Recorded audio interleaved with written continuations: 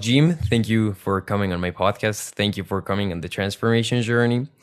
And well, today I want to talk with you mostly about the book industry and about Bookstore VR. Because at the Reader Lounge, so me with my other project, I have been able to collaborate with you to help authors promote their books, and I have been really loving working with you, and I want to thank you for that. But yeah, so I want to dive deep into these topics, and I would like to begin with kind of an introduction to yourself, so that people listening, just can have an idea of who you are.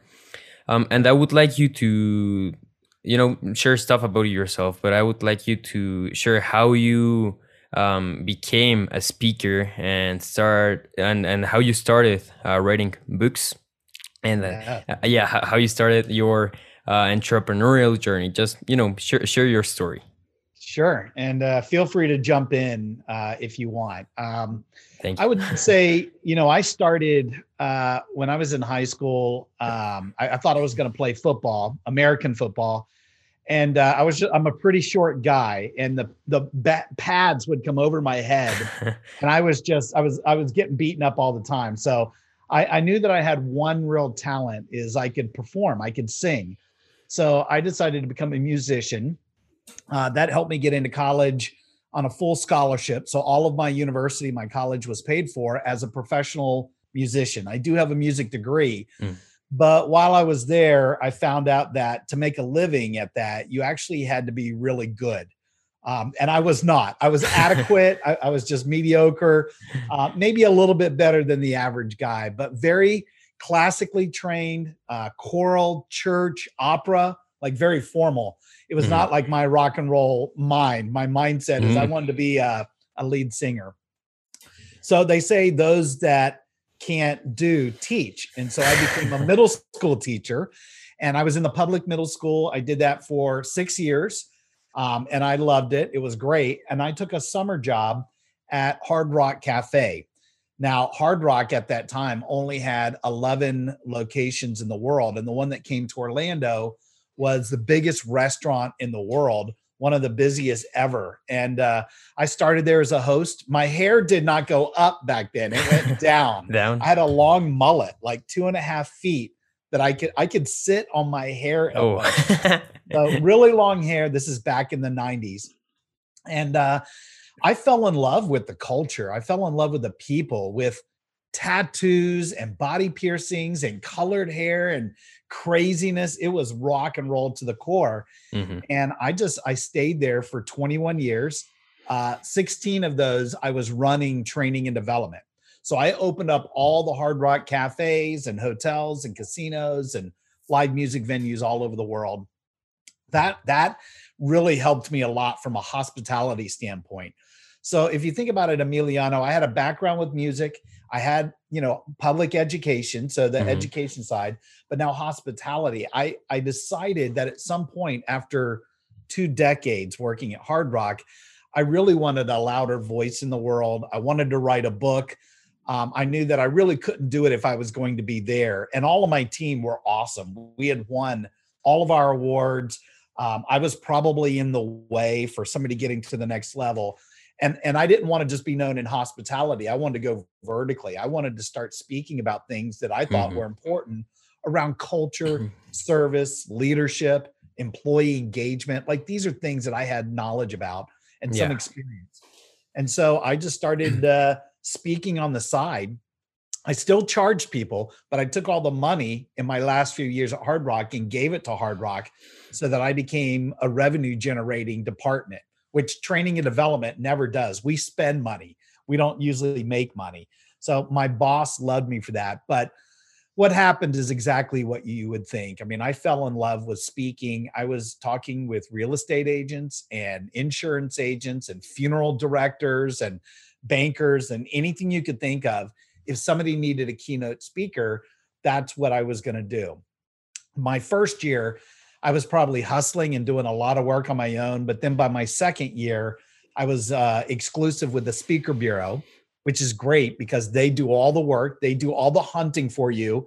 And I just get an email that says, Here's your firm offer. You need to be here at this location, this topic. Here's the money. It was great. And now I have a speaker agent, actually one of the best speaker agents in the country.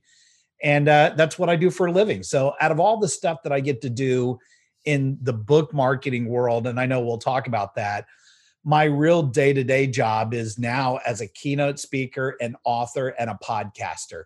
That's the crux of how I make my living. And now just some of these things that Brant Menswar, my business partner, and I have done have really just taken this other industry by storm. So I love it, man. I get a chance to talk about some of the greatest things in front of some pretty big audiences. And it's just allowed me to have a lifestyle that I just absolutely crave and love. The more people in the audience, the better for me. So let me know if I'm getting this right. You were working at the Hard Rock Cafe, and then you wanted to make your department a revenue generating department. And so you started speaking to generate money. And from there, you started your personal career as a speaker. Was it like that? Pretty much. The one part about Hard Rock, so when I started, I was a host. I was seating tables. But around a year into the job, I became a trainer. So I got to start doing openings, opening up a new property in some other country. I opened up the Hard Rock in Mexico City, oh, nice. in Madrid, in Paris. I got to travel the world and open up these properties as a kid, really as a host. Then after about 2 years, I became a manager and I was able to run shifts in that restaurant. And again, because it's the busiest restaurant in the world at that time, your skills get really sharp. Your head gets really big. It's a lot of ego. You're hanging out with rock and roll stars. You get to look the way you want to. But eventually I wanted more. And so jumping over to the corporate support center, I'm in Central Florida. I'm in Orlando. Mm-hmm. So I went from the restaurant over to the office. And when I got into the office after about 5 years, I was running training and development. So the long answer to your question was what I just said. The short answer is I took the music, the education, and the hospitality, and I packaged it together because I was already teaching as a trainer. I'm an educator at heart. I was already doing this as a middle school teacher. My mind was, how could I be more influential? How could I have bigger impact and a louder voice in the world? And that's what I wanted to do, is just be a speaker. And now what I'm doing now is what I'm going to be doing the rest of my life. Nice. I like that perspective of life, and of knowing what you like. And that's what I'm trying to do with this stuff. From a young age, I have been interested in entrepreneurial stuff. So from maybe 5 years ago, I thought about, one day I want to become an entrepreneur or things like that. And finally I am living the dream. Doing it. Yes. Yeah, I guess. But hey, then let's talk about how you went from, this part of your life, from the hospitality and music and also speaking, to only like building a career from speaking. So what you're doing right now on a day-to-day basis. Yeah, so I alluded to it earlier. My first real thought was, I'm going to just speak for free. I will do it. Whoever wants me. You want to do it at the local Lions Club, the Rotary Club, something at church. A friend is doing some conference. Do I want to do a small little breakout? It doesn't matter. My answer was yes, because I really wanted to get my sea legs, we say. You wanted to get as many repetitions as possible so that you knew exactly what your topic was. You had a really good coherent thought about your packaging, your program. Over time, you learn to get really good photographs, headshots of you. You learn to take really good video of you. Video clips, they're key for some client to make a decision. You write your programs, your topic synopsis, like really, really well. So all of that collateral and all of the practice, just you get better and better and better. And so I used to teach facilitation classes, and I definitely did this with the executives at Hard Rock. Every time before a conference, we would gather them together and we'd go over some training to help them prepare, because they had to do speeches in front of everybody. Well, for me, it's the same. The more that you practice, I can tell you all day long, I could give you a book, you could go to some online course, you will never get better as a speaker unless you actually do it. So my first thought was everything for free, as many as possible. At some point, somebody is going to offer you some money. And so even though it's a little bit of money, you go, okay, I'll go do that for $500 for a speech, and it's small. But eventually you start to get to where you're able to charge a pretty premium price. But at some point, you've also got to figure out, I've sort of exhausted my own network. How can I get people to discover me? And so that's where speaker bureaus or speaker agents come into play. So you do start off doing, like I said, a lot of hustling. Mhm. You know, you're going online, you're looking for conferences, you're doing all of the pitching. Every time you do a speech, it leads to something else. 2 or 3 other gigs come out of it, and that's good. But boy, if you're worth your weight in salt, if you have the two things, you can't do just one or the other. Now you have to have both. If you've got great content, like you've got really important something to say, and you can deliver it with excellence, now you've got it. If you can find the sweet spot to be edutaining, to be fun, exciting, you know, it's entertaining, but also educational. That's why I put the words together, edutaining. You've got to go and have somebody who has that ability. And so I've just learned over the years that I could start charging a premium price. Then when I got with the Speaker Bureau, they're doing all of the work on my behalf. I don't have to do any of the work. I still did. But honestly, when you start doing 75 to 90 engagements a year, it's a great quality of life. So yes, the short answer is I started doing it when I was at Hard Rock, because that at that point somebody started giving me money, but I didn't want to take the money. I gave it to the business because I never wanted my boss to go, you know, Jim Knight's over here working on his fun speaking thing, but he's not doing his day-to-day stuff. I wanted to remove all of that. I wanted to stay above reproach. I didn't care about the money. It fed the beast in me. Like I wanted to get out there and have a loud voice. So that was the goal. And it's become a career of a lifetime. You say that like you can give 75 to 90 speeches each year, right? Like right now, how many are you giving, or this year how many have you given? So it is dramatically dropped because of COVID. Oh yeah. So one thing all of our speaker friends will tell you is, you know, really 2019 was a fairly good year for me. Even then it had dropped to about 50, 60 engagements. To go from 90 to 60 is a big drop, but 60 is nothing to cry about. I'm still happy with that. Yeah. When 2020 came, almost every single one of them went away. So they either were eliminated or they converted to virtual, some of the same stuff we're doing right now, or they were just moved an entire year later because everybody was pretty sure that the pandemic would only last a year. I'm now in September and October, which is the busiest months of the year for me. It always is when people go back to school and all the conferences happen again. In my country, after Labor Day, it becomes very busy for conferences. So I still have conferences from a year ago that I'm just starting to do. And I just had one this week move another whole year because of the Delta variant. So it's going to be like that for a little bit longer, but for sure, 30% went away, 30% became virtual, and another 30%, you know, they just, they delayed for a year. So it was tough. For a year and a half, I got no money, no income for a year and a half. So thankfully, I'm like a squirrel with a nut. I had just sort of stored as much as I could, and I'm going to be okay. Yeah, so great. I'll wind up probably finishing with 20 this year, and then hopefully, knock on wood, we'll get back to normal in 2022. Yeah, hopefully. You know who Alan Stein is? Alan Stein Jr. Of course, good friend of mine. Yeah, great. Yeah, well, he was on the podcast on January this year, and we were talking about this this way of working with speaking specifically, and online speaking, and you know, physical speaking. And for example, people as Tony Robbins have been giving their conferences in a virtual stage, and I think that's like a great way to deal with this situation. What do you think is like the future of the industry? So besides COVID, like with this shift that happened last year, what do you think will happen with the industry? Will both worlds merge? So will you be giving like virtual and physical speeches at the same time, or what's your perspective there? Yeah, it's already happened. Mm. And I'll tell you, Emiliano, first off, Alan Stein is a great friend of mine. He's with the same speaker agent that I'm with, Michelle Joyce. She only has 10 speakers, and he and I are two of those. And we're big fans of each other. He will tell you the same thing. It's already really merged. I think the future is definitely going to be hybrid.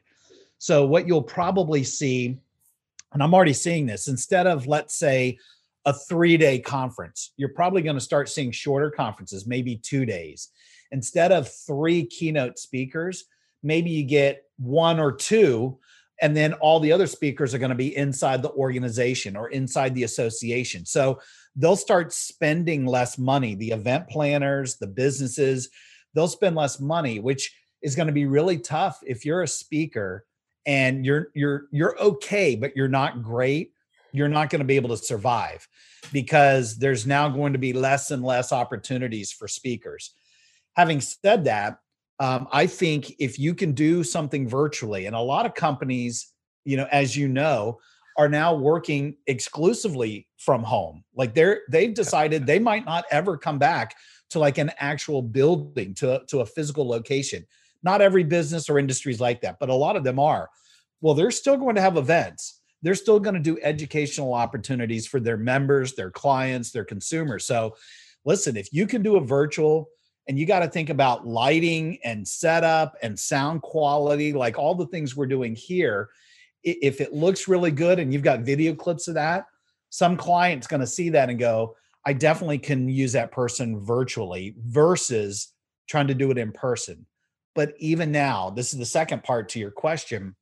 I now go to events where I might be the keynote speaker and I'm on stage, but they also have a camera in the back of the room. And so you might Mm. have 500 people in the room, but you might have 5,000 that are at home watching Yeah, because virtually. Uh-huh. maybe they're staff members. Maybe they would have never spent that money to bring everybody together, or maybe physically they can't get them together.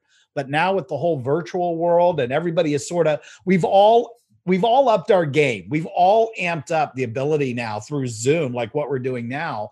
People are a little bit more knowledgeable. So they're not scared of doing this right here. If anything, I will probably be reaching bigger audiences. It's not as much fun doing it virtual. Alan will tell you that. You're talking to a microphone. There's no cheers. Nobody's laughing at the jokes. You're doing your song and dance to an open mic and hoping like people are loving it. But if I could do it both, you're on stage and somebody's videotaping, I don't have to worry about it. And so you get the best of both worlds. But I don't think it's the future. I think it's the here and now. Oh, I like that. And why is it so that like the companies will start to invest less money on hiring more speakers? If they can, spend less money with these virtual things, why will they, hire less speakers? They will hire less speakers, and that's what I'm saying. I think if you are very good at what you do, it's not going to be a problem for you. Rock stars can always get another gig. The ones that are just sort of limping along, they're slackers. They've sort of gotten by with a title or their content alone, but they're not very entertaining, or vice versa.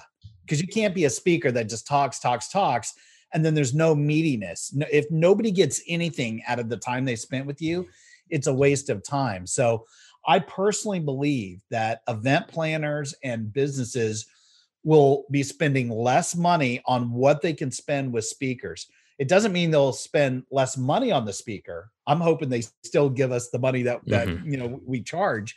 But I think you'll, instead of seeing 3 or 4 speakers, you might see 2, and then they'll do it for free with all the people inside their company. So I do believe if you're a really good speaker, you got no worries, because there's still plenty of conferences and events where people need somebody to be in front of them to inspire them and motivate them. With your experience, what has it taken for you to be successful as a speaker? Besides these things have been entertaining but also educational, what are some like technical things that you have used for your success?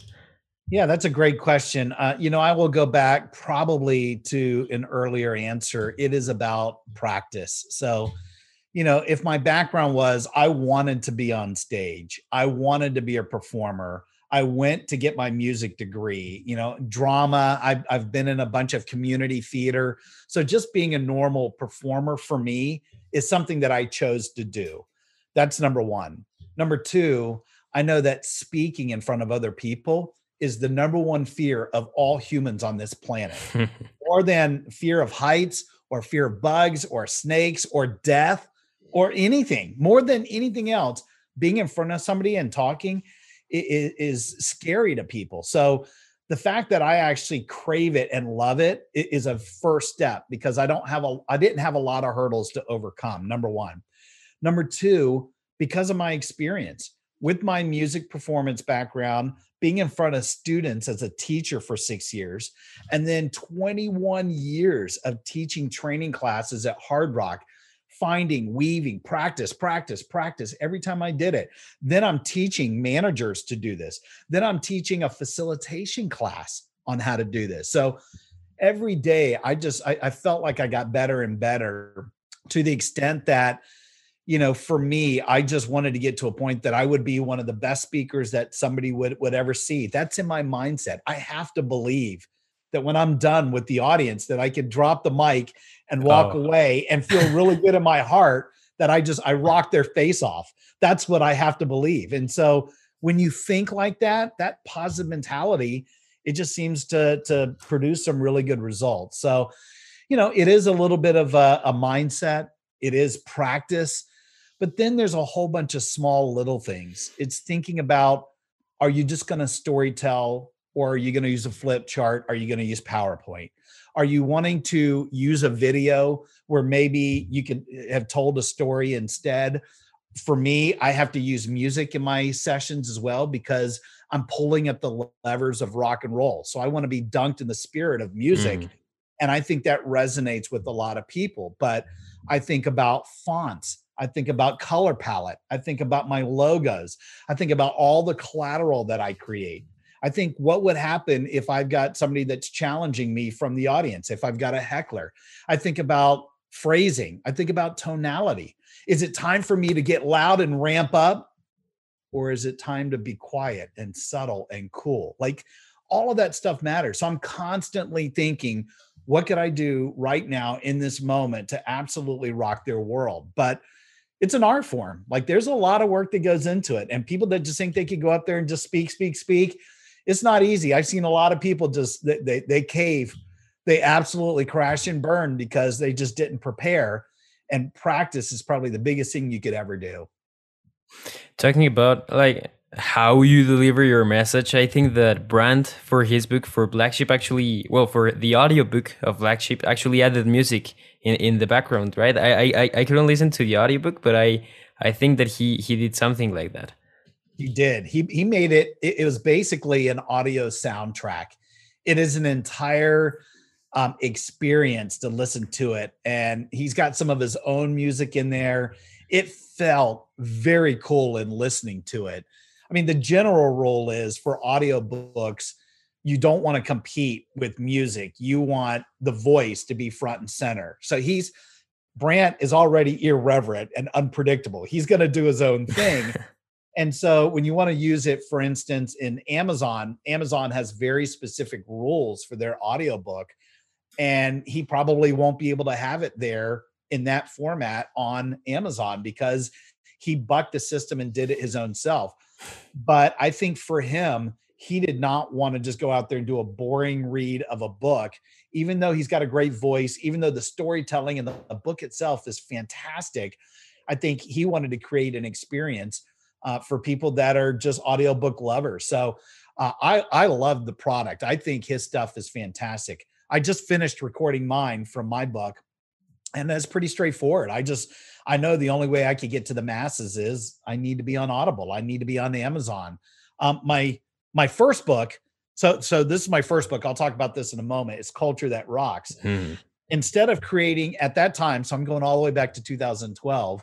For the most part, people were doing either audio CDs, like, round CDs, discs, or they were doing Audible. And so what I created, let me see if you can see it here, is I created a little USB key Uh-huh. that is, it's a USB, so it plugs into the computer or in the car. It's shaped like a rock and roll hand. That's sort of my branding. And so when you buy the book, even though I can sell it on Amazon, I'm the one who's actually fulfilling it. So you actually get this little USB in the mail, and you can use it however you want to. You could burn it to a CD or listen to it in your car or whatever. Excuse me. I'm not sure that I wanted to keep doing that this time, because my new book, now I wanted to make sure that I could put it out there in Amazon. Boom, look, we've got dueling books. And you were there at my book launch, man. I really appreciate you for coming on and sort of celebrating with me at that point. But that's the audio book. It's an interesting thing. What we're starting to find out, just as a final thought here, even in our book marketing company, we're finding out that less and less people are starting to listen to audiobooks. And now you're seeing a resurgence of more of the physical books. So in a lot of ways, that's great for us. But if you're an audiobook listener, I think you're going to see, not necessarily fewer books, but there's a less focus on getting it out right away. Like me, my book launched in May, and I'm just now getting my recording all finalized. Mm-hmm. Yeah, I personally don't love audiobooks, but I listened to Matthew McConaughey's book. Well, I read it while I was listening to it, and for example, with Matthew McConaughey's voice, it was like an awesome experience, and it was very enjoyable. It was fun. Yes. But yeah, like creating these experiences is something that makes like reading books more interesting, and that's what I want to talk about. Regarding the book industry. But before getting into that, I would like to, get back to your career. So once you started to speak like professionally and to charge, what happened next? When did you met Brand? Which companies did you found? And what happened after that? Well, so my last, I would say 5 or 6 years at Hard Rock. Like I said, I was doing it on the side. I was probably doing 9 to 10 speaking engagements, so a little bit less than one a month while doing my regular job. And people started to discover me in all different types of industries, things you would not even think about. And if I say the word, like the International Packaged Ice Association, when you go to this convenience store and you get bags of ice, there are different companies that do that, and they get together in a conference every year. There's an association for stuff like that. So they're always looking for speakers. So every time I do one of these, I wind up doing more and more engagements. I left Hard Rock in 2012. And as I said, that first year, 2013, I was doing a lot of the work on my own. But then once I got onto Speaker Bureau's websites, so I literally put my name out there. I gave them all my collateral. I was on about 6, maybe 7 different Speaker Bureau websites. So what happens is people will call up the Speaker Bureau and they'll say, who do you have? Who's your new shiny toy? Anybody interesting? Is there anybody lower than $5,000? Who talks about culture or service or whatever? And so they funnel it down, and the speaker bureaus will usually pitch 2 or 3 names to the client. And, with my hair, and my background, sometimes I was lucky enough to get the first look. And if somebody went and looked at my videos and saw the background and maybe knew that I had a book that just came out, that would help solidify the deal. I met Brant along the way because he and I had a mutual friend. There was another group that he's a part of called Banding People Together. They are a group of performance behavioralists. What they do is they go into organizations and teach people how to have a great culture from a communication and a collaboration standpoint, because all of the people in that organization are actual musicians. They're rock stars. They're on the road with professional musicians. But whenever there's a conference that comes up and somebody wants to hire Banding People Together, the person who owns it, his name is Alan Schaefer, he picks who makes the most sense for that organization. They go in and teach people how to write a song. They write an original song, and they make a lot of band and brand analogies about collaboration and conflict, and how do you really have to focus on your team members, and how the leader has to be aligned with the rest of the company. Like there's a lot of cool music stuff that comes Mm-hmm. with business. And so I knew Alan. Brant was the number 2 guy. He was basically the number 2 guy at banding people together. I had an event where I was the keynote speaker in the morning, and the client didn't know what they were going to do in the afternoon. They wanted to do some type of team building. And I said, let me bring in my friends, banding people together. So I'm doing culture. They were doing communication and collaboration. We're all musicians. So the whole day was fun edutainment. And then at night, they got a free rock concert. We wound up doing a whole bunch of musicians and singer-songwriters, in the round. It was amazing. And so we've now done that like 4 or 5 times. And anytime that I can find out that a client wants to do more than just me being a speaker, I try and get my buddies to come in, because it's fun for me. Like being on the road, and Alan will tell you this, not Alan Schaefer, but Alan Stein. Will tell yeah. you, it gets lonely at times, because we live in hotel rooms, a third of the year. You're on stage, and when the event's done, you're eating dinner by yourself. It's that when you can go on the road with one of your friends, oh my God, it's just so much fun. Yeah, so it gets fun. Brant and I just became really good friends. We've had a couple businesses. We actually still have 4 companies right now together. We have a training program called Certified Rockstar. We have a podcast that we run called Thoughts That Rock, where we have a pretty influential guest on there to give us the best piece of advice they've ever been given. And we do that in about 30 minutes. We definitely have Bookstar PR, which we can talk about. And then our new venture called Bookie Call, which will be the world's first book dating app. So those 4 things. And even before that, he and I were always looking for an excuse to do some things together. So it's just fun when you've got one of your best friends to go on the road, and he's also a musician. And we're very different in a lot of ways. And we also seem to resonate with each other no matter what it is. We might go and butt heads every once in a while, but for the most part, we're laughing our butts off all day long. And it's just cool because we're getting paid to do it, which is blows my mind. Yeah, that's great. I would like to get into actually the 4 companies. So, I would like to start with the podcast. How did that come to be? So, great question. So, Brant and I went to Washington, D.C. And the reason we went up there is because I was at that time with a speaker bureau called Kepler Speakers. And I had convinced them to bring Brant and take a look at him to see if maybe it would make sense for him to come on board to their roster.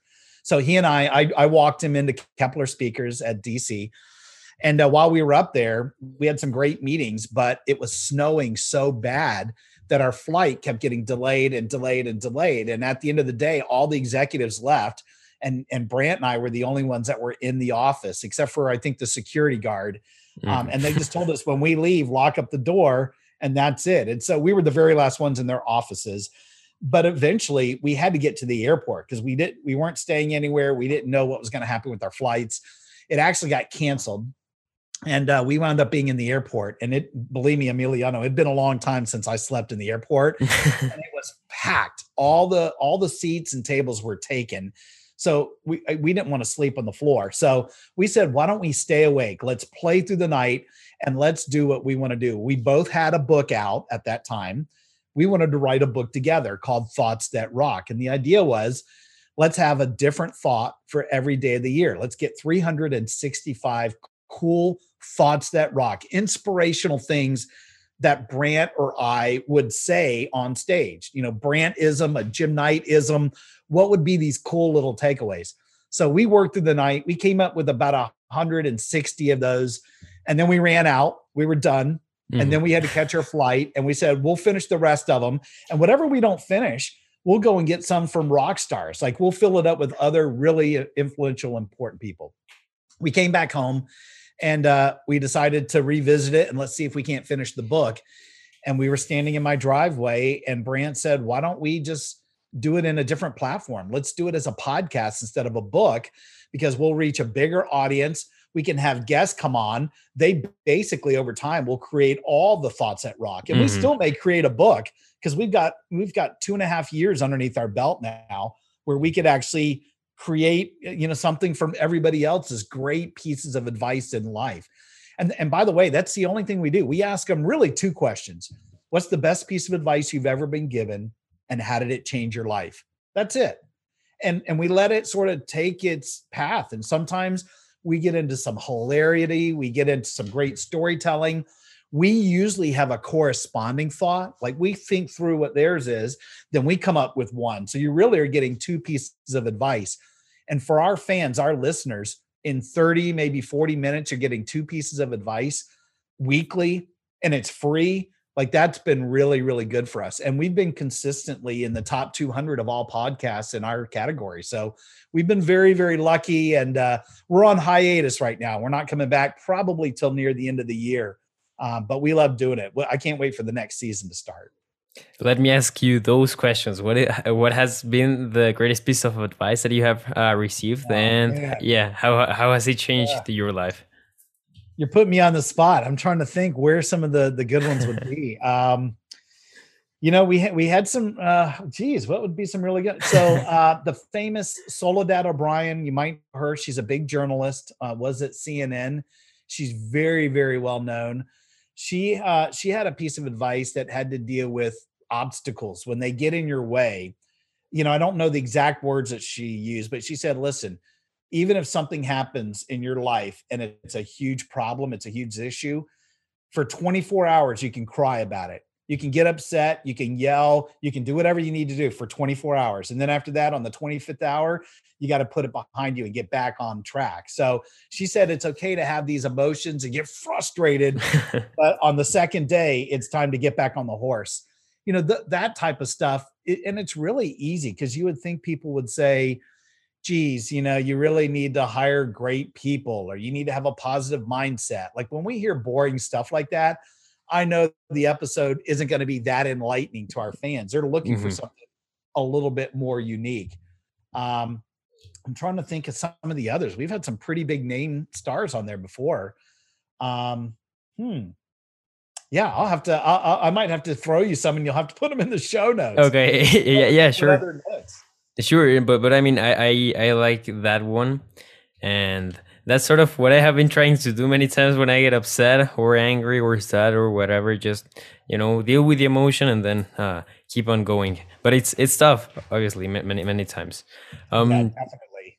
You got me on that one. That one's a hard one. I'm trying to think out of all the guests, but for sure, I'm gonna have to do some homework. Sure. Yeah. But I mean, if you remember of one in the next minutes, just feel free to share it. But yep. Okay. No. I will. Oh, okay. Then I would like to talk about Bookstar. So you have published 2 books, as you mentioned, and then you created, I think it was last year, Bookstar, right? Bookstar PR. How did it happen and why specifically? Yeah, so we started Bookstar PR at the beginning of the year. We probably started thinking about it over the holidays. Brant and I were just getting together trying to think, what do we want to do? We always do an end of the year wrap up personally with each other. And what did we want to do with our businesses? And, he had just come out of this issue. His book had come out in September. And he had a really big issue with the marketing and the public relations of his book. Our publisher, we have the same publisher called Page 2 Books. They're out of Canada. They're phenomenal. They are awesome. But at the time, what they usually do, they're a hybrid publisher. What they would normally do is say, listen, if you need some marketing help, if you want to push your book out there are some companies that we can turn you on to. And they gave Brant, a very well-known PR company that was very expensive, who didn't do a very good job for him. And he got so frustrated that about a third of the way through, he basically fired them and said, I'm going to take control of my own marketing and public relations. What are some things that I could do? So that's the first thing he did. And so he started reaching out to, as you know, the Bookstagram community, because I think a lot of people, particularly in the US, don't know that industry yet. They don't realize the power of social media and the power of whether it's in TikTok, there are book talkers now, or in the Instagram community as bookstagrammers, that you can take advantage that there are people that are reading books and doing reviews for books for a living. So he knew that. That's probably, I think, initially how he interacted with you. This was before Bookstar PR Mhm. knew about some of the work that you were doing. And based off of the number of followers, based off of the engagement scores, based off of the creative, the creativity of some of these posts are amazing. Whether it's the way that they're using the book or dressing up in an outfit for the book, or perhaps the photo that they take of the book out in the wild, like that stuff has legs and it winds up getting out there to a lot of people. So he was telling me about this, and here I am hoping to launch my book in May with the same publisher, thinking, well, I don't want that PR company that he just Mhm. struggled with. Is there a way that we could become the low cost provider? Could we charge a lot less price, maybe 60%, 70% lower than what everybody else is doing? That would be number one. And instead of it just throwing spaghetti at the wall, just doing everything and really nothing, and you don't get any results, could we guarantee deliverables?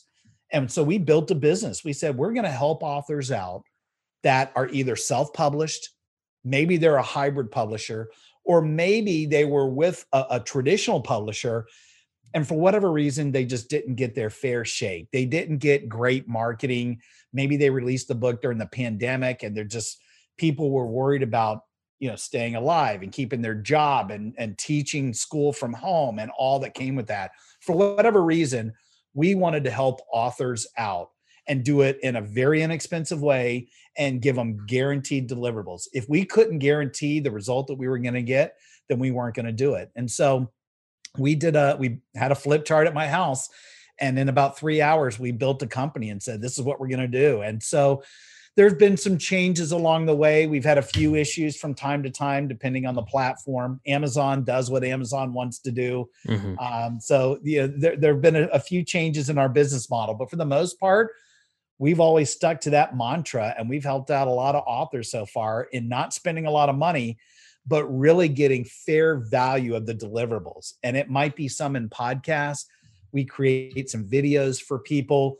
We do some very good global reviews for them. So we do a press release for them that goes out to hundreds of media outlets. But honestly, Emiliano, the number one is in that Instagram community. The Bookstagrammers are the ones that are really taking the ball and running with us. So we're so thrilled to partner with people who actually care. I mean, some of them are doing it, I'm sure, just to have a living and make a little bit of money on the side.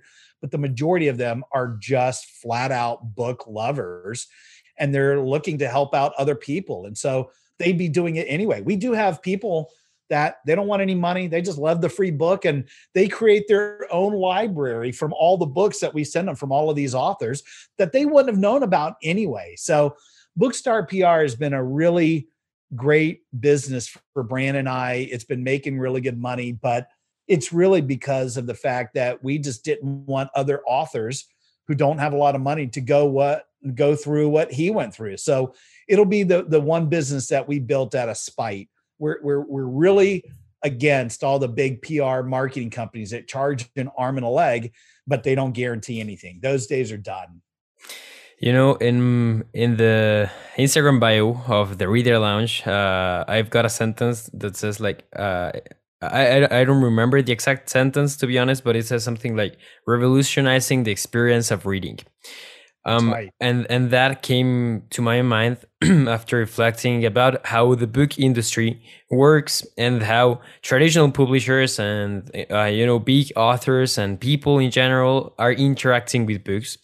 And specifically, like the idea or this idea of revolutionizing the experience of reading came after reflecting on my experience with reading, because when I was younger in school, I didn't like reading. But then when I changed schools, I read Elon Musk's biography, and then that changed it all for me.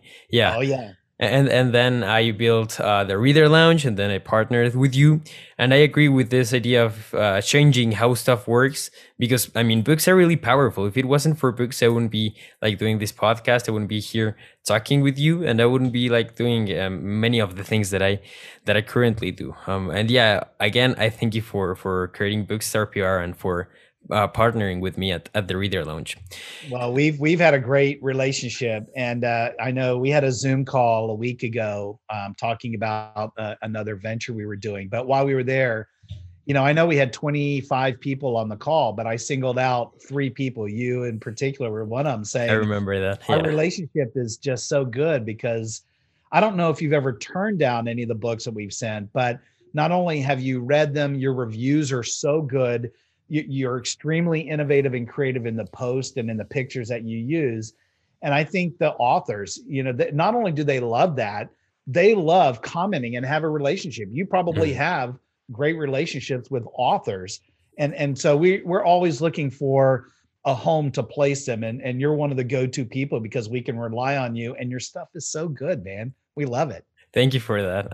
But yeah, actually, I have turned on some books, mostly because I haven't, again, been defining more my brand and the message that I want to share.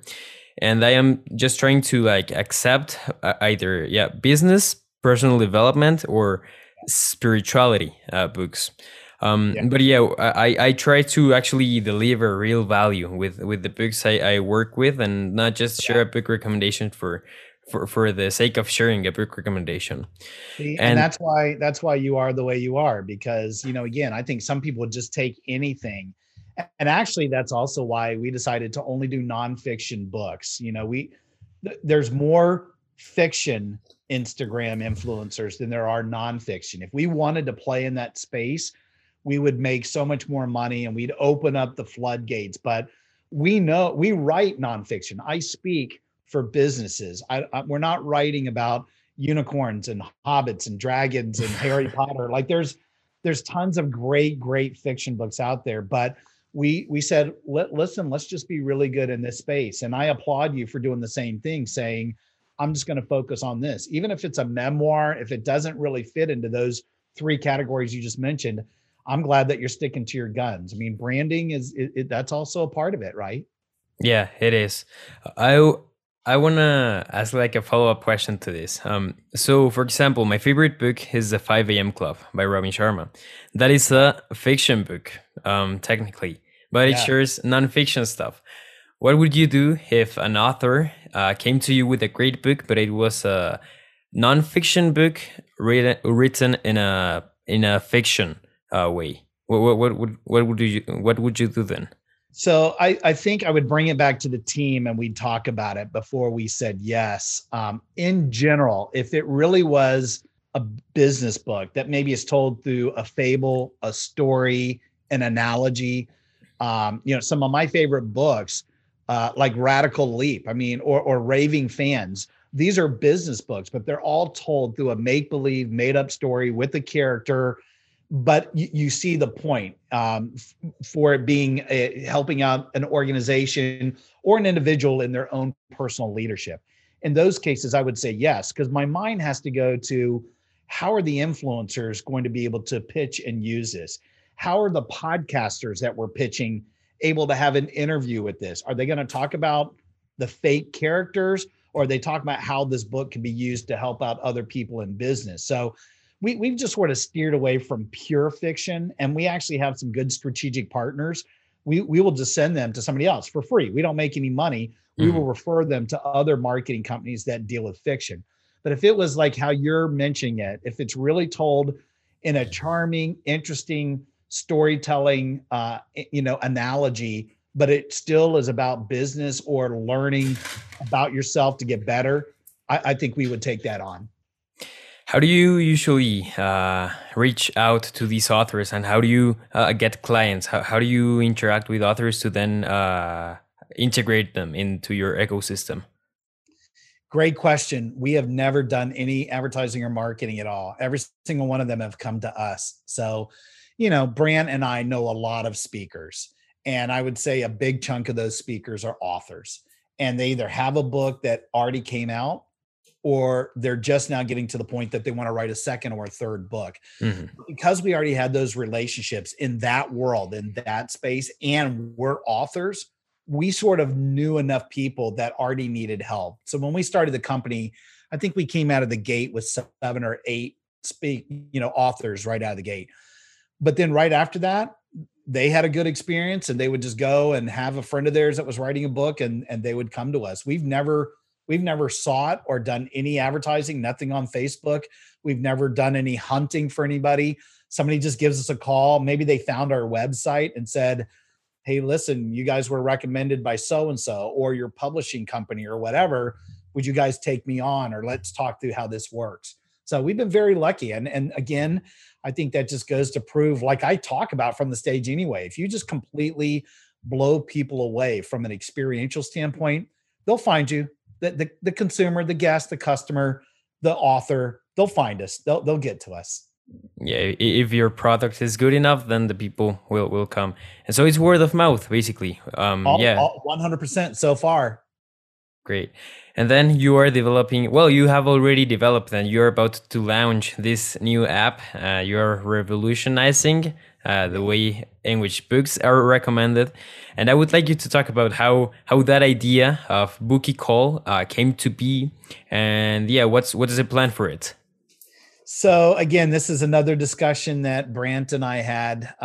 We were sitting around thinking, what else could we do as part of Bookstar PR? Could we create our own podcast? And if we're going to do our own podcast, it needs to be different than Thoughts That Rock. Let's don't talk about leadership advice. Let's again help out authors. Let's help out the book industry.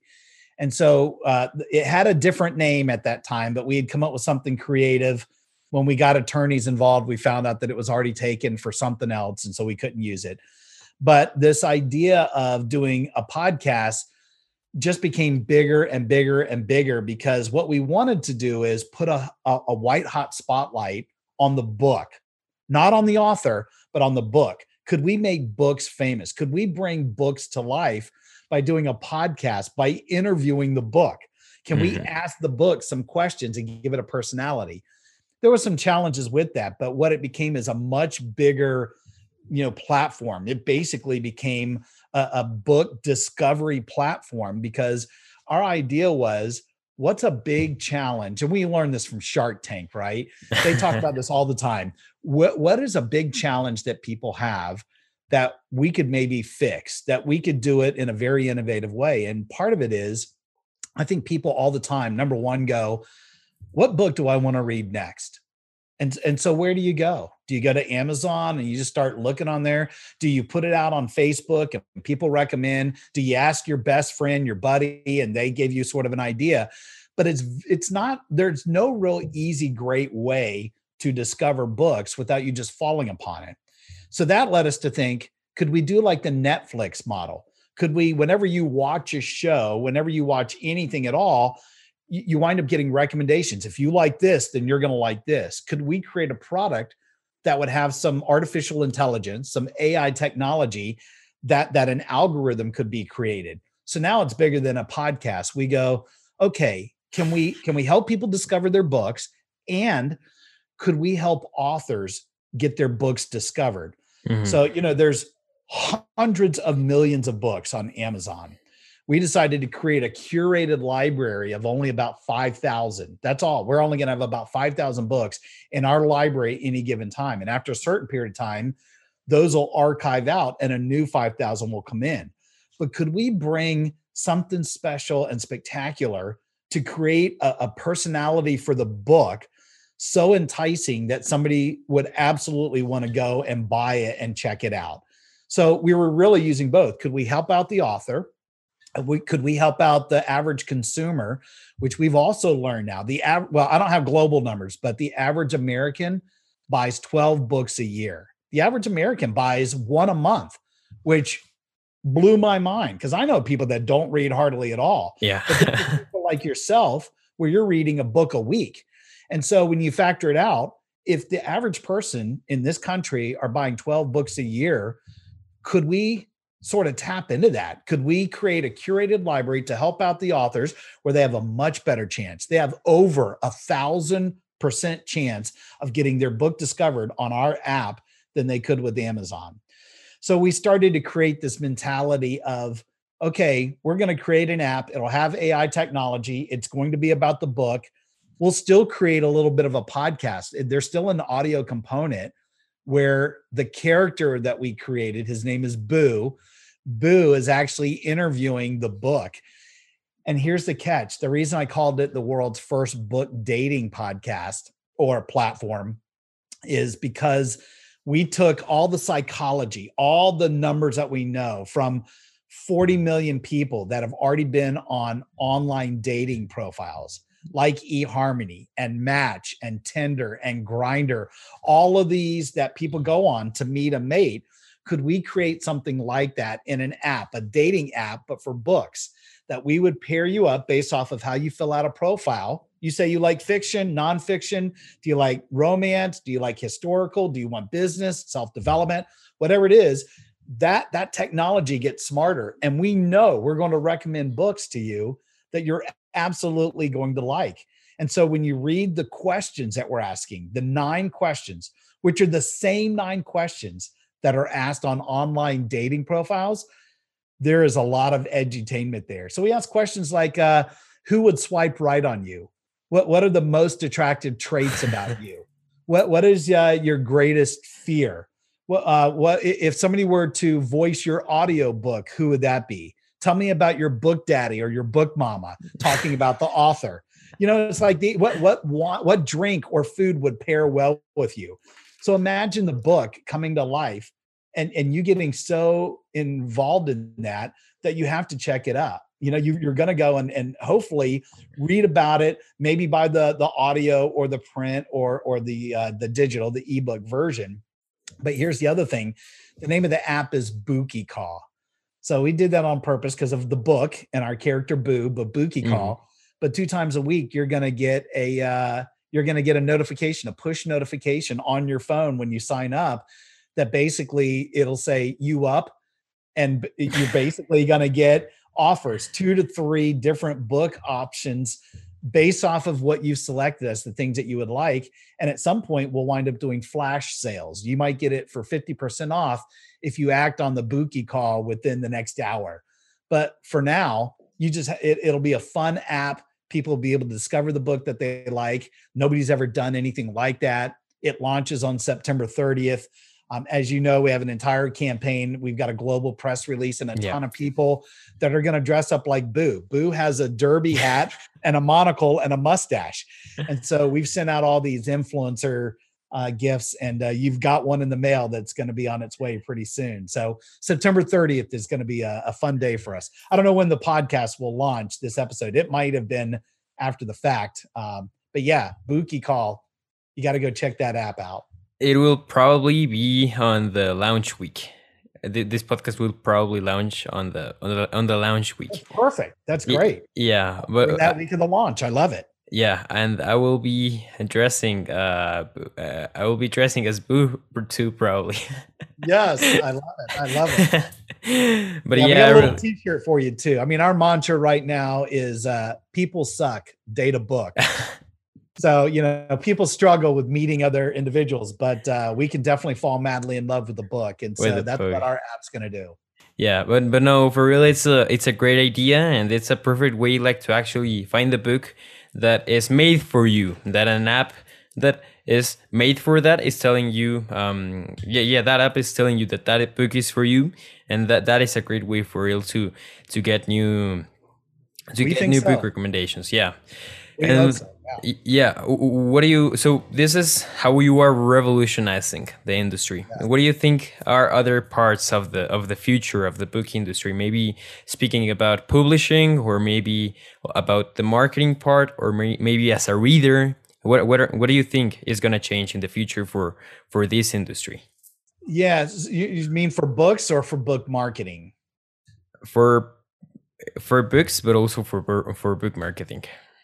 Yeah, I'm not sure about books. I know you were saying something earlier. There's technology now. I think a lot of people are starting to get both an audio version, especially if they get it for free, if they're getting Audible for free on Amazon, but they'll purchase the physical book. And so, like yourself, you might be reading the book while you're listening to it. That is now a phenomenon that is starting to happen Mhm. with a lot of people. I do think, as I mentioned before, we're starting to see a little bit of a decline in both digital books, ebooks, and also audiobooks, but there's a huge increase in physical books. And that may have been from maybe the pandemic because, people used to really listen to podcasts, listen to audiobooks while they were driving or Mhm. working out or exercising or whatever. Well, when you're working from home and you're taking care of the kids and having to teach from school and doing all that stuff, the times of trying to do two things at once, listening or doing the digital, is probably tough. So I think there's a resurgence on these physical books. So I think you're going to see that increase. I think there's going to be more print on demand. So there, where traditional marketing, traditional publishing Publishing. Uh-huh. struggles is like my first book. When I first came out with Culture That Rocks, to get the price down, I had to produce 10,000 of these. So luckily I sold through that, but then you had to make a choice. If I do another 10,000, that's all money out of pocket. And I sold through another 5,000. I have 5,000 books though, sitting on some warehouse pallets that, I might sell a book a day, but it's not going to move through those pallets anytime soon. Mhm. My second book, which we talked about, Leadership That Rocks, Leadership that rocks. it's thin, it's black and white, it's print on demand. So if you order any of these from any online platform, Books a Million, Barnes and Noble, Indigo, Amazon, wherever, it's printed at that moment and you get the latest and greatest copy. So I have no inventory sitting around. Because the price has really come down, I do think you're going to see more and more authors move to print on demand versus having their garage full of a bunch of books that might take them a long time to move through. So those are the two things I see in the book industry.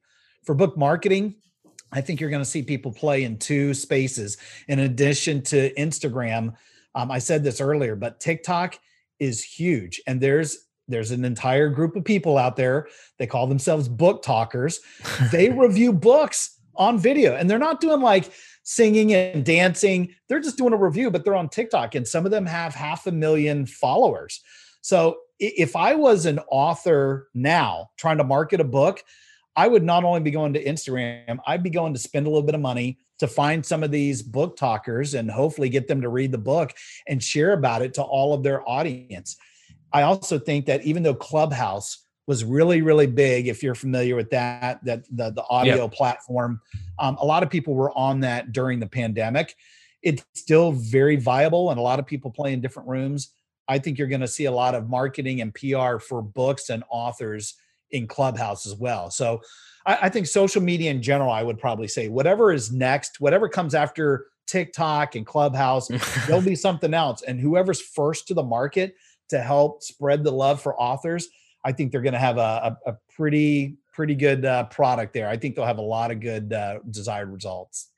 Yeah, in my case with the Reader Lounge, I do have TikTok for the brand. But honestly, I just post videos whenever I feel like it, or Yeah. whenever it's fun to record something. It's not like on Instagram where I really try to be sort of consistent, Yeah. and post at least once a week. But these platforms are a great way for us creators like Yeah.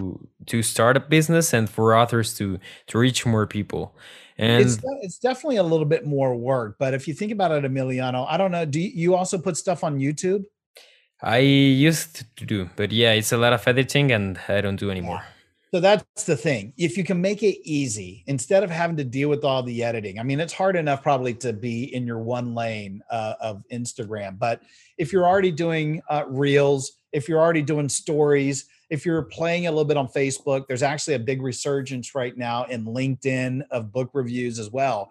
For TikTok, if you're shooting a video, if you're already doing, let's say, a book reveal, the book reveal alone, just whatever video you were going to do and put it on Instagram, if you put it on TikTok, and as that growing, that follower base gets bigger and bigger as it grows, you will wind up having more influence in that space right now because it's just the hot thing to do. And everybody, all the kids want to be on there. Mhm. Now, I don't know how much in the nonfiction book world will continue to stay there, but it's a huge deal right now. So if you could do it where there wasn't a lot of work, a lot of editing, and you're just putting it on one more platform, it might be worth considering. But I think people are just too afraid. They still think of TikTok as videos and being goofy and having to do a bunch of quick edits, and it's not that when it comes into this world. It's about the value, sure. And with TikTok, actually, I would say that it's how did you call it? And Book talkers. no, but edu training, or how was it? Yeah, it's entertainment and education together. Edutainment. Edutainment. Yeah, yeah. With TikTok, I think that it's like actually edutainment because I mean, when I watch TikTok, if a video is funny, then I keep watching it, and if I also learn, then it's something cool. But Yeah. if I just learn, or if I just enjoy the video, then I don't get as much value as I would with edutainment. Yes. You're gonna have to work on that. Yeah, and getting back to the book industry. So, and this is something I want to share with you, and also I want to know your thoughts on this. I think of like the experience of reading as something that could be revolutionized in the book industry. Because right now it's like just people publish a book, then people read it, and that's it. Yeah. But then, for example, I take the example of a company as Starbucks, and Starbucks did not like revolutionize they didn't revolutionize coffee. They revolutionized the experience around coffee. Experience. And I think that that's sort of what will happen, and what is happening with books in general. So in your case, for example, you created this app, and now readers can get to know new books, and authors can get to reach more people. And this is how we are revolutionizing the experience, and not the product itself. We are not just creating a new Kindle. We are creating a new experience, a new way of living this. What's Exactly. what are your thoughts on that? I couldn't agree more. And I was a big fan of a book that came out, I think in 1998, called The Experience Economy. And it is still on the top 100 of all business books. And so I've become friends with the two authors there, Jim Gilmore and Joe Pine, The Experience Economy. And they talk about this, the staging and everything that you do from a branding standpoint is always, always, always more important than the product. The product, the atmosphere, all of that stuff is moot. It's good if you're first to the market, and it has to be quality. But now people expect that. Like, that's the price of admission. What puts you into the end zone? What gives you the encore? What gets people to come back is you got to bring the thunder when it comes to the experience. And so anytime you could take whatever it is and make it so that it doesn't matter the platform, I could actually move from one platform to another. Like Kindle, you could talk about Kindle if you want to. You might want to talk about Nook with Barnes and Noble. You might want to talk about, an iPad, whatever it is, regardless of the platform, you think about the experience. And so people that can go and create that and maintain it, and in some cases, the experience was maybe bad and we want to revolutionize it. I'll give you a good example there. Not just Amazon, people are doing reviews in other locations. The number 2 place is in Goodreads. Mm-hmm. Goodreads is important. It's a necessary evil. It's not very exciting. It's not the sexiest platform in the world, but it's important for people to have their quotes there. It's important for people to do reviews there. People try to find books there, but it's not the best experience. I bet you, we've got actual statistics, but I can tell you it's over 90% of the people don't really like the experience, but they understand that product is what it is. We want to go and change that. We want to create, and I'm not just saying for Bookie Call or even Bookstar PR. I'm saying in general, I personally am attracted to killer experiences. You will have me come back, spend more money, and talk about you positively on every social media platform that I have if I have a great experience. And you could actually make a mistake. Maybe the product isn't great on this day. Maybe I had a bad experience on one small little thing, but if the totality of the experience is bad, or if it's consistently bad, then I'm not coming back. I don't care what the business is. So I love that thought. If your mindset is like Starbucks, let's don't reinvent coffee. Let's reinvent the experience. And guess what happens? Everybody follows them now. They're basically the bar that has been set. So I think from a book, industry itself and a book marketing industry, I think we've done that in the book marketing. I feel pretty good about it. From a book industry, we're not changing books. We just want to change the way that people discover them. And if we can become the go-to book discovery platform, people are going to be so much happier. They're going to be happy and find exactly what they were looking for. They will, and their lives will be changed because of the right books that they are being recommended. You got it, man. From your lips to God's ears, we'll take it. Yeah, well, I would like to start asking some final questions to wrap up. And yeah, so the first one is about, books. What are some books you have recently read, or what are some of your favorite books that you would like to share? Yeah, I've got a couple. One that I'm reading right now. I'm a huge fan of Jen Sincero. She wrote "You're a Badass," Hmm. and so she's got this little group of books, "Badass Habits." Badass, yeah. Yeah, and you're badass at making money. So I'm reading about habits right now. So I was a huge fan of Stephen Covey and the 7 Habits of Highly Effective People, which is it's a heady book. It's a dense book, but I was actually licensed and trained to teach the 7 Habits of Highly Effective Oh, People from his company in Salt Lake City. I've met him several times. So I knew him when he was alive. I was teaching this at Hard Rock while I was there for my 21 years. So I believed in that book. So I understood the concept of habits. If you do something for 21 days, you can build a habit. Her insight and humor is so refreshing. You talk about edutainment, her books are phenomenal. You were talking about a book earlier. One of my favorite books is a book called Radical Leap by an author named Steve Farber. So his books, they're the type of books I love. They're very thin. They got big letters. If they had pictures, it'd be even better for me. But you can read through it in like an hour or two. They're quick reads, but it's all told through a story. It's all told through an analogy, but it is life-changing experiences when you read the thing. Good friend of mine named Lori Rudiman right now, who is very well known in the human resources space. She wrote a book called Betting on You, and it is all about focusing on what you can do to make your life better. It's a business book, but there's a lot of personal development stuff that's in there. And you know what? If I can shine a spotlight on Brant, his book Black Sheep, my stuff.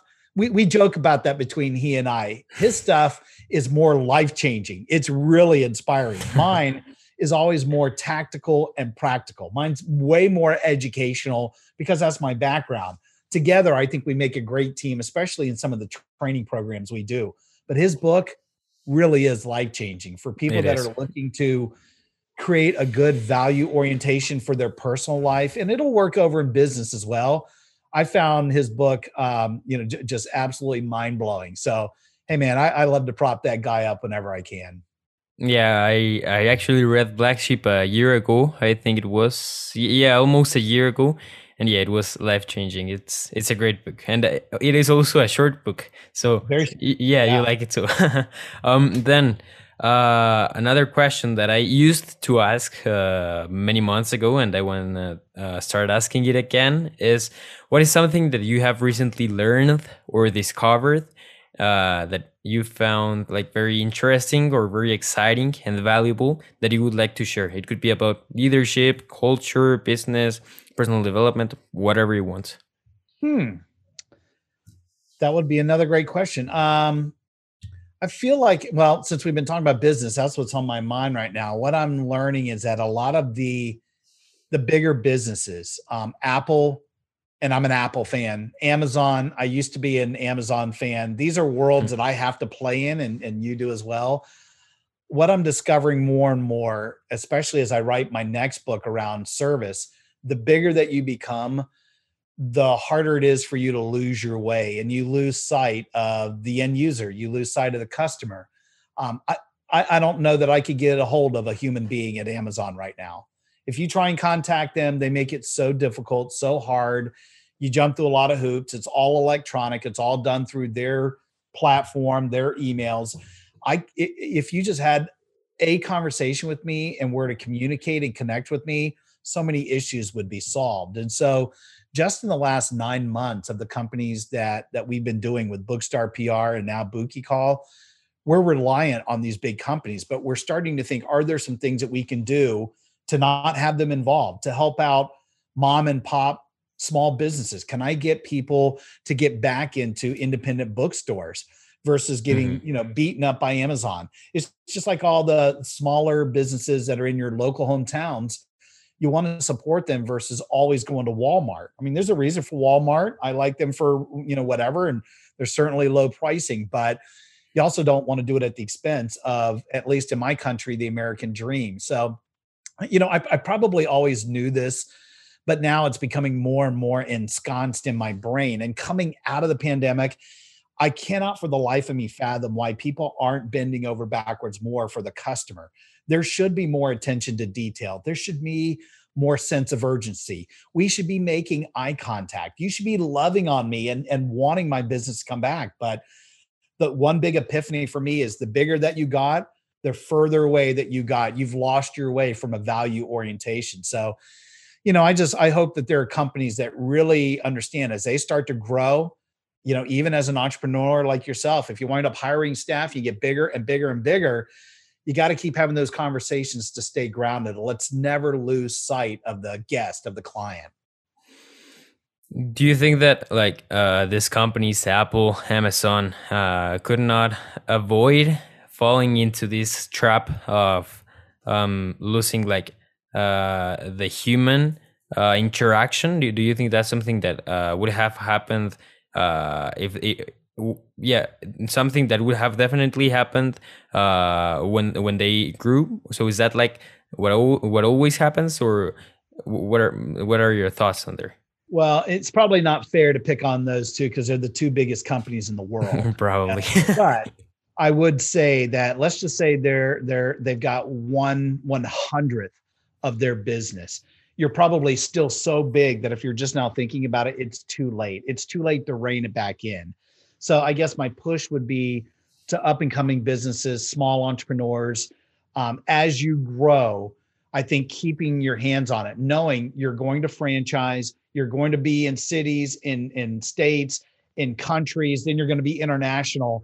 As you get bigger and bigger, you've got to make sure that you hire absolute rock stars in leadership roles. And if you get that right and you at least communicate, here's a good example. I think about Brian Moynihan. I talked about him in my book. He's the CEO of Bank of America, one of the biggest banks on the planet.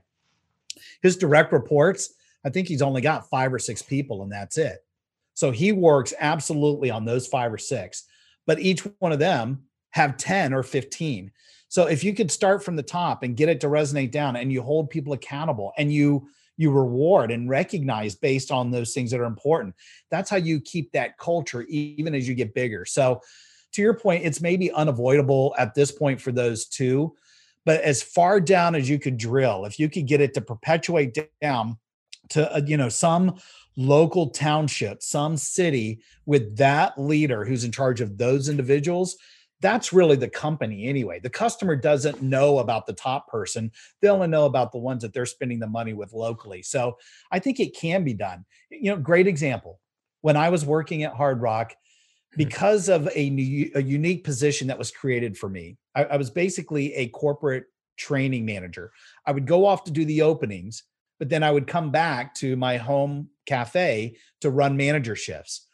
But the general manager, my boss, he didn't select me. I was imposed upon him. The corporate support center, the corporate office told me I would run shifts here in Orlando and they would pull me out. Well, that frustrated the general manager. So they would normally give people, you've got the bar department, you've got the server department, you got the dishwashers. He didn't give me any departments. He didn't develop me at all. He basically saw me as obsolete. Now, I have 2 options. I can either be and be all mad about it, or I know the shifts that he's going to put me on, I'm going to have to work weekends. I'm going to have to work nights. I'm going to get the worst shifts that there are. But guess what happens on the shifts when all of the team are working with me? We're going to have fun. We're going to be laughing. I'm going to be doing contests.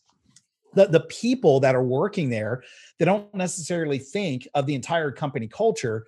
They think of the culture that's happening at that shift. So in my mind, in lieu of leadership, you've got to lead. And so if you're working, if you've got anybody listening right now on your show, they're working for a really big, gargantuan, massive company, you can still create this great culture, and I think you can rein it in a little bit, maybe not enterprise company wide, but you can do it locally. I still think a single person with great ideas can start a revolution. That's how dictator-led countries are overthrown. That's how philanthropic movements are started. That's how cultures are protected and perpetuated. So I do think it's possible, but again, it's probably not fair with those two companies. They're so Mhm. big. I don't know if you could change it company wide, but if I was a manager in my home city and I was running that little area, that would be a pretty fun culture. I guarantee it. Yeah, change starts within, and then it goes outside.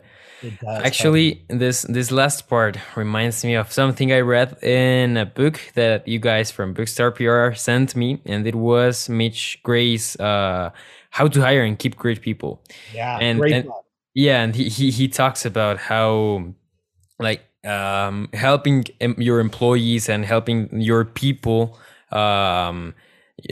develop personally and grow spiritually and internally helps them in their other areas of their lives, That's right. and thus the business is improved and everything gets better, and that's something I love, and I kind of relate to this last part. Yeah. And it's, I learned this also from my Hard Rock days, but his book really solidifies it. I think people in general don't think that spirituality and business can work together, but it can. Mitch was a former preacher. Brant was actually a former minister as well. Both of them have that in their background. And I think it's just about being kind and caring about people and loving on them and treating them like human beings. So I don't get into religion or spirituality. I just think thought, word, and deed have to be on the same page.